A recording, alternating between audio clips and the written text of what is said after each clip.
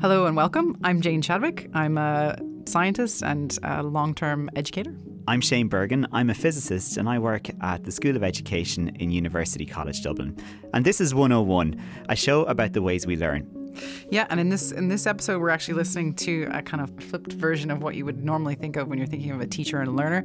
We're listening to Niamh Scanlon. She's the EU Digital Girl of the Year. She's a teenager, a really impressive young person who is teaching the director of Science Gallery Dublin and my boss, Lynn Scariff, how to code. As well as that, we'll have Noah Finkelstein, who's a physics professor from the University at Colorado, nestled in the foothills of the Rocky Mountains at Boulder. Ooh, really put us in the place there, Shane. Thank you. Yeah. And to try and do the same, Niamh and Lynn met each other and kind of worked through this coding lesson at Science Gallery's Make Shop. Make Shop, for those of you who don't know it, is nestled on the dank and dreary Pearse Street in Dublin. Don't run it. Pearse Street's okay. It's located in a retail space just on the corner of Trinity College Dublin, and it's a place where you can come to buy things, but you can also come and learn all sorts of useful skills like coding. My name is Lynn Scariff and I am Director of Science Gallery Dublin. When I started in Science Gallery 10 years ago, my role at that time was the Education and Outreach Manager. And the Arduino was just arriving at that point and I was kind of playing around with it a little bit. And then in the way that things happen, the more and more I've been in the organisation, the less I get to do that kind of work and the more I do kind of overview stuff. So I'm really intrigued by it and it's something that I never got to experience in school. I don't think in a linear way, which is my biggest problem. I'm not naturally mathematically inclined and I lack patience. Sorry, Niamh, just be prepared. And like a good example is everybody in my family plays a musical instrument and I'm not very good at doing things that I'm not good at almost straight away. It's an admission of my own learning style. So I'm not very good at doing things where you have to kind of increment slowly through lots of bits. I like to be really good at something straight away. So that's something that I kind of struggle with. My name is Niamh Scanlon and I'm 14 years old. Oh, my name is Lynn Scariff and I'm 39. Well, I started learning how to code in Coder Dojo when I was 9 years old, and Coder Dojo are free computer programming classes for young people. So I went there on my first day and I didn't know anything about coding. I mean, I used apps and games and websites, but I never knew what went on behind the scenes and I'd never thought about it in much detail. So when I went in and I saw that people my age and people like me were able to make things that I was using every day, I found it really cool and I wanted to be a part of it. So there's this thing online called the Hour of Code, and it's basically where you spend around an hour just learning how to use basic drag and drop coding. So for people who want to begin learning how to code, it's really good because each block that you drag onto the screen represents a line or a part of a line of code, and it's a really good visual way to sort of start people off in learning how to program. On the website you can choose whatever one you want. So is there any here? There's like Minecraft, are they graded? Star Wars. No. Oh, okay. So it's not like one is more difficult, or we should start with like. So I can just choose by what looks kind of interesting. Frozen or. Well, my 4-year-old daughter loves Frozen, so could we do that one, and then I can show her that her mother has made something cool out of. Is that okay? Yeah. When I was 10 and I had been learning to code for a year, I started mentoring other young people in Coder Dojo, which was actually a really good way for me to learn, because if other young people had a problem, I would have to sort of look into it and see, okay, how can I help this person solve their problem? And that would be me learning something new as well. I think it's really important because it helps with your problem solving skills, and it's sort of a different way to look at things and think about things. And I find it really fun that when you write a line of code, straight away something appears on the screen, and that's really amazing to just see that happen. So there's a little video at the start. So what grade are you in? Second. 10th grade? First grade. I was in 8th grade when I learned to program. Let's use code to join Anna and Elsa as they explore the magic and beauty of ice. You will create snowflakes and patterns as you ice skate and make a winter wonderland that you can then share with your friends. In the next hour... So that just is a quick overview of what's going to be happening. Okay. So here you have to help Elsa create a single line of code by just dragging blocks across onto the workspace. Traditional programming is usually in text, but we'll use Blockly, which uses visual blocks that you can drag and drop to write programs. This is how even university students learn the basics. You hit run to just start the program and see what's going to happen on the screen here. A program is a set of instructions that tells the computer what to do. Let's build a code for a program that will help Elsa create a simple line. We will use this later to create more complex patterns. So on the screen you have an image of Elsa at the start and now it's Anna at the moment, and you're trying to make them skate across the screen so there'll be either a line or a square that you have to make them skate along. And using the different blocks you have to change the amount of degrees or the amount of pixels, and you have to drag it across and connect it to other blocks. So you connect it to a block that says when run, which means that when you run the program you want blank to happen, or you want this to happen. So you have to drag blocks across and connect it to this when run block to make things happen. So you could say when run move forward 100 pixels. And then it gets more complicated and you have things like repeat blocks that mean you have to figure out how many times you want a few lines of code to be repeated, so that you can get Anna to go around 3 blocks, and you have to change different bits in the code to try and figure that out. So you can drag just something and connect it to that block there if you want to try. Okay. Whichever block you want. So I could start, instead of just move forward, I could start with turn left and turn right. That's the contrary bit of me, Niamh. Well, you can test different things out if you want. So if I say turn right by 45 degrees. Yeah, and then you just hit run and see what that looks like on the screen. So that, not quite, you have to use a block you aren't using yet. It's interesting how if you use computers at all when it's built like this, it's kind of intuitive in that sort of I think probably if I click this and dragged it over here, it would patterns. Your screen is split into 3 main parts. On the left-hand side, there's a screen where I can see what I'm making Elsa do. And then beside that, there's blocks of, I guess, it's code, but it's written in language that, so move forward by a number of pixels. And then I'm effectively building up the rules of what she'll do, I guess. So now you've completed the first puzzle and you're going to move on to the next step. So I hit continue, I guess? Yeah. So now let's see if we can create 2 lines that are at a 90-degree angle to each other. You will need to use the turn block. What do you use when you're doing coding? Do you use lots of different kinds of Yeah, so I'd use HTML and CSS and JavaScript, and those are all sort of the code that you'd write out. I wouldn't be using the blocks anymore, because that's more for sort of getting started and more for the visual side to see what's actually happening. Whereas now I'd be writing lines of code and then refreshing it on a web page or on an app or a game. And when you see things, do you see them in terms of that kind of code? Do you see if you were looking at this, do you see it in terms of the kind of code that you use? Yeah. As opposed to this. Yeah. Yeah, that's kind of interesting. And then we go run.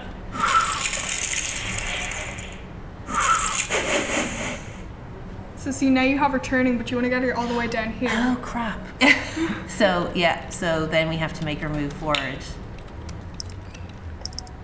It's just to move forward, and then you have in brackets 100, so that's 100 pixels, and then you've turn right, and then you have in brackets 90, so that's for the 90 degrees, and then it sort of just repeats itself because you're going in a square.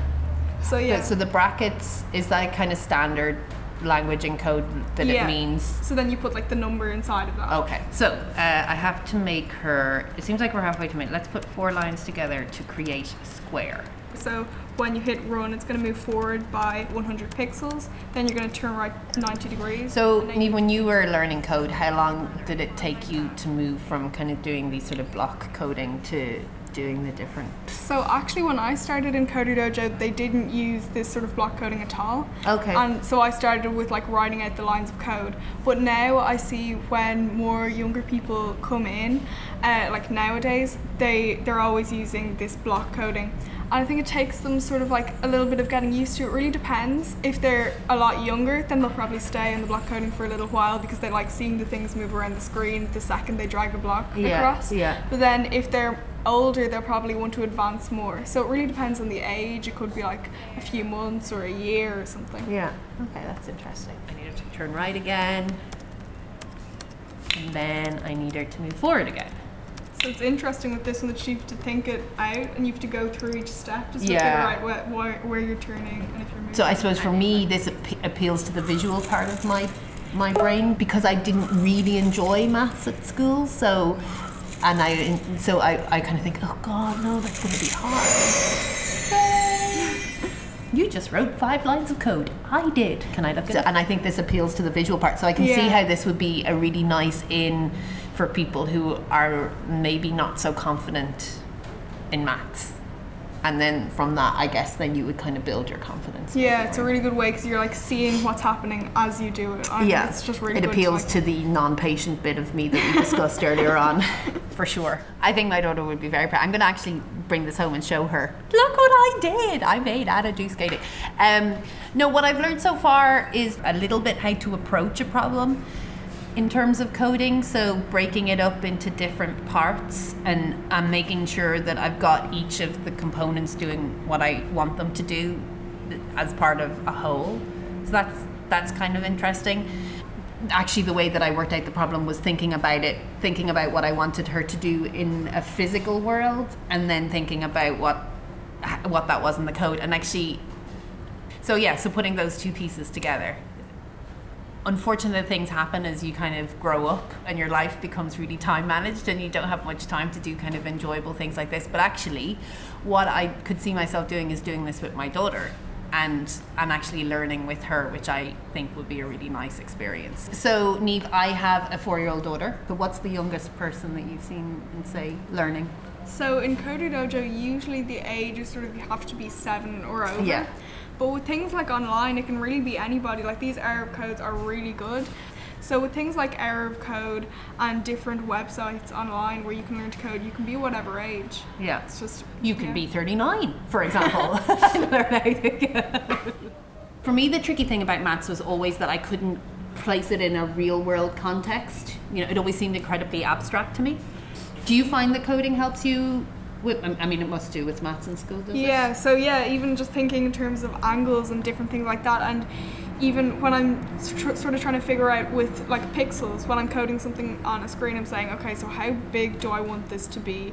Like I don't want to take up the full screen, so I have to say it's going to be like, do I want Elsa to move 100 pixels or do I want her to move 1,000 pixels? And like thinking that sort of context. So it really does help me with maths and help me think in a different way about that. About that. And so when you're doing things now, so I mean, it sounds like the projects you're doing are like way beyond this, but when you're doing things now, what are you doing? Are you making apps? Are you? Yeah, so I really like making apps that can help people. I think my favorite thing out of making like websites, games, it's probably making apps. I think that's my favorite thing because I'd use that like on a daily basis, like things like Dublin Bus or Snapchat, Instagram, things like that. So I think I sort of relate to when I'm making apps.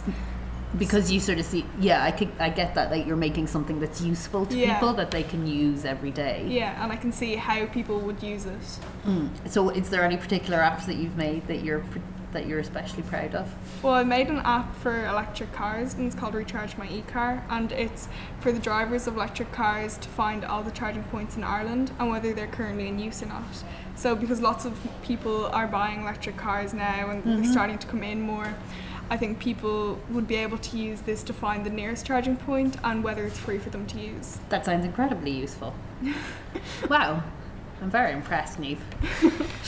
That's what's next for me. Once I get Elsa doing this cross thing, I'm going to come up with some amazing app and then get Niamh to code it for me. No, I'll do it myself. You kind of have to think through every single step when you're doing code and not as would be my tendency, sort of rush to the end. So like breaking it down so that you make sure that every bit happens.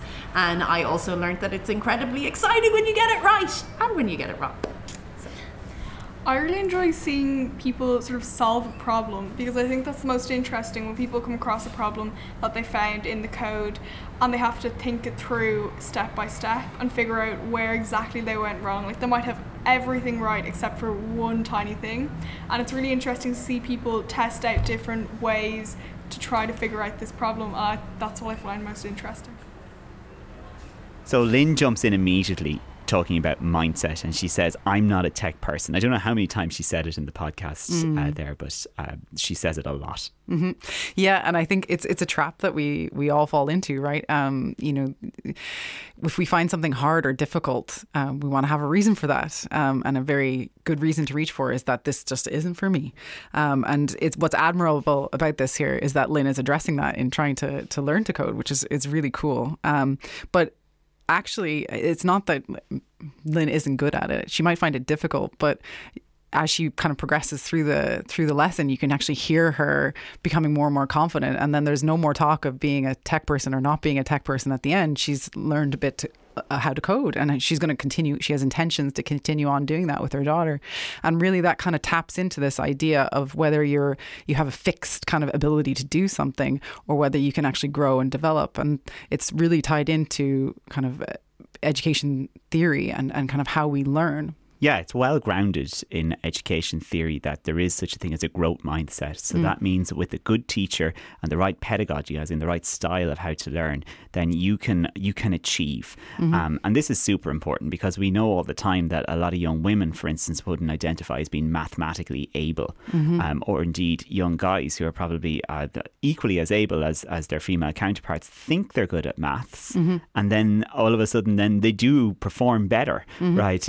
Because they have this mindset of, well, I'm good at it. And so if I failed a test, well, you know, I'll get a B or an A in the next one. Whereas somebody who might have a fixed mindset, be it something that they have developed themselves or is like externally put upon them, then they have this fixed mindset of, well, that's just not something I'm good at. You know, absolutely. And so using the idea of mindset in teaching is very, very powerful because it can challenge those preconceptions. I think something that's really jumped out at me in listening to this piece is how Niamh talks about what she's doing when she's coding. She talks about it as a really organic process, that she's working on something and then she's trying it out and then it doesn't work, and then she's going back and she's trying to identify the source of the problem, and then she's working that and tweaking it and tweaking it and tweaking it. And she's approaching it from a point of view where she doesn't have any sort of end. You know, she might know where she wants to go with it, but she's not expecting it to get there first time. Yeah, Lynn has this sort of step-by-step approach, right, where she thinks of, unless I can go from A to B to C to D, that I'm going to flounder. And it's actually quite interesting because Niamh keeps just ignoring those comments and moving straight to, how do I solve this problem? Or, you know, the sort of messiness of learning approach, right, which is kind of a scattergun approach and just going to try loads of things and one of them will work. Yeah, right? Absolutely. And you hear Lynn doing that then when she's got her, I think it's an Elsa figure. They're talking about Frozen a lot, so I think she's got her kind of walking into a corner and not able to get it out of the loop, and then she goes through that problem solving process and she sees that's the key to this way of learning, to this program, and how she has to learn it. That it's not that she needs to have any sort of recipe book to kind of follow to start off with. Yeah, and I think when Niamh describes how she started learning to code, you could tell that her doing it as part of a community was super important. So she learned in a group of students and they were all working together. They were all intrinsically motivated by it. They all had a big interest in it, and they were willing to not just share that common experience, share the buzz, but they're also willing to learn from each other and to teach each other. So they had what we call a community of practice. My name is Noah Finkelstein. I'm a professor in the Department of Physics at the University of Colorado Boulder. My research focuses on learning, specifically the area of physics education research, and my emphasis within this arena is looking at the contextual and cultural nature of student learning. So a community contributes to learning. Perhaps essentially, that's the only way we learn, which is to argue that learning itself is a social enterprise. I don't deny that people can learn on their own by interacting with a book, But inherently, I argue that that is in fact social, that we are engaging with a collaborative process with other people, if only remotely, with the authors of the book, or those people who designed the particular coding mechanisms or lessons for people to interact with. But inherently, at least for higher order cognitive functioning, such as computer coding, learning is a social enterprise where that process is the internalization of social norms, practices, and then specific tools that we focus on that are shaped by the practices and then the cultural norms within that. This comes from a sociocultural perspective, a Vygotskian perspective. Perhaps my favorite reference to this arena is Vygotsky's Mind and Society, translated into the English in 1978 from early 20th century work, where he says that every function in a child, or I would argue human's cultural development, appears twice. First on the social level, and later on at the individual level. First between people, referred to as interpsychological, and then inside the child, intrapsychological. This applies equally to voluntary attention, to logical memory, and to the formation of concepts.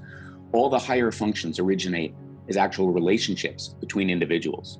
I think this captures the idea of social learning so marvelously, in the sense that what we then learn and are enabled to do as individuals starts out from a social enterprise. This has to do with both the process by which we learn through interactions with other humans, and there's a notion of this so-called zone of proximal development, or what other people have referred to sort of more colloquially perhaps as scaffolding. What is it that a learner might be able to do in collaboration with often a near peer, but might be any other member who can engage and literally extend the developmental capacity of individuals so that they're able to do something in collaborative enterprise that ultimately then is internalized, and that is a sign of what the individual might be accomplishing in the future in solo practice. That's, I think, critical. I would also emphasize here as a second point to this, that the stuff that people are learning, the materials, and whether that's coding practices or the nature of how to speak a language, those elements themselves are also collectively defined. So a community has created and constructed and ultimately validated the worth of the subject of our learning. So that I, in physics, am grateful for hundreds of years of formal development of the scientific enterprise and method itself, and try to socialize people into those cultural systems that have been created by other people. That comes with a tremendous benefit, so that we're able to advance our society and include people productively. We have to be a little bit careful with this at the same time, which is it comes with historic and cultural affordances and predispositions towards action, which is certain people have been more dominantly included and other people less dominantly included in these historic traditions. So as we were looking to include more people, say in the United States, there's a very big push to try and include more women in the coding and computational sciences enterprises here. And we have to recognize that this is a field that has been formalized and really advanced most substantially by men in this, noting actually a fabulous historic piece here in the United States that the original coders were in fact women. They were, coders were also women, but the original computers were women. This was the label that was used for women who were engaged in computing for all kinds of military and space exercises. The movie Hidden Figures does a marvelous job at externalizing this. So noting that these are historic and culturally bound fields, we have both the opportunity to draw from wealth and history and also recognize its limitations as we seek to expand beyond that. So the summarizing points that I would make around this idea that ultimately learning is community enabled, or that community establishes the mechanism for learning is twofold. One is that the process of learning itself is social and contingent upon the social enterprise and environments in which people are bound. And two, the materials that we are learning, the subject or object of our learning, is itself socially and community constructed. So what Noah's saying there is that learning is ultimately a very, very social process, and that learning as a group is essential to learning. He describes the idea of whether that might be with you in a book or with you and others. And that's what Niamh's doing in this process here. She talks about being in a coder dojo where she's learning with lots of other people like herself. And this idea of them not just being able to help each other, but also being able to put into practice what they learn, so that I'm sure they do stuff, and she has a sense of her coding being really useful. And did you hear at times when Lynn, like, maybe it's because they were talking about Frozen, and I don't know Lynn if she's into that or not, but like, I imagine she isn't into Frozen, but like, so she was at times she was struggling to contextualize it, right? So like, why am I bothering to move the Elsa character left and right? Whereas maybe for somebody of Niamh's age or younger, that might seem very interesting. Yeah, and I think as well, Niamh spoke about what she likes to use her skills for. She was talking about how she likes to build apps because she wants them also not only to be useful for herself, but useful for other people. She can see a real utility to these skills that she's acquiring in this wonderful community of practice. And Lynn kind of finds her own intrinsic motivation as well, in that she's listening and kind of working through it. And when she gets this point of achievement, she's going to go back and transfer that knowledge to her daughter. Who I guess might be more interested in Frozen and Elsa. But like, from an education point of view, this idea of learning as a group is really important in education, and it's something that we do very naturally, so that when we form an idea about how something works, we just check it with people who we trust. So, and that can be something very highfalutin, like, my idea of how a volcano works, or it could just be something very, very basic, a very everyday thing. You check it with a friend, or you check it with a peer. Yeah, absolutely. And it's about having that community to kind of interact with, and that's a concept of like social capital, or in science education spheres, it's called science capital. And it's about having people to talk to and kind of get information from, and share information with, and check information with. And that's huge in not only kind of being able to learn this information, but also self-identifying as somebody who is that kind of way. So Niamh clearly identifies as a coder, and clearly identifies as somebody who's in that world and is valuable in that world. And that is huge to being able to progress as well, to actually have that self-identification. And I'm sure she's a mentor and is a role model for other young people like her, because people see Niamh and going, I could be like Niamh, or Niamh might help me.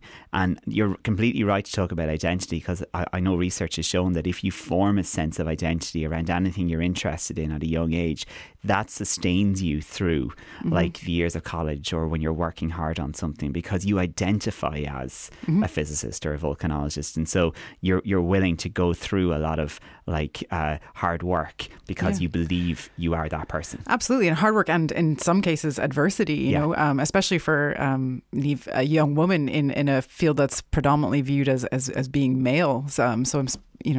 Coding has this bad reputation, or tech in general as an industry has a bad reputation as being kind of a little bit hostile to females. So having this strong identity and sense of self in that community is only going to help in kind of progressing a lifespan in it. Another thing that's a little bit different about this episode is the fact that Niamh is younger than Lynn. So the teacher is younger than the learner. And I guess that's not that usual, right? Yeah, exactly. If you're thinking about an expert in something, often, the time that it takes to become an expert in a field, by definition, you're going to be a little bit older. And I think it's really interesting because you might expect that in this situation, a younger person teaching somebody who's older than them, that there could be a danger of the student in this case kind of, being, okay, you're younger than me, whatever. But you can really hear that Lynn is valuing and really listening to what Niamh's saying, because she is aware of the fact that Niamh has an amazing expertise in this area. And you can hear Niamh is obviously very used to working with maybe people who are older than her too, and that she's very giving, right? It's like, you think of the many scenarios around Ireland, or indeed around the world, where parents would come in and ask their children to help them with some tech issue. And instead of explaining what they're talking about, they're like, oh, just give it to me and I'll fix it, right? Yeah, they get frustrated. Yeah, absolutely. Yeah.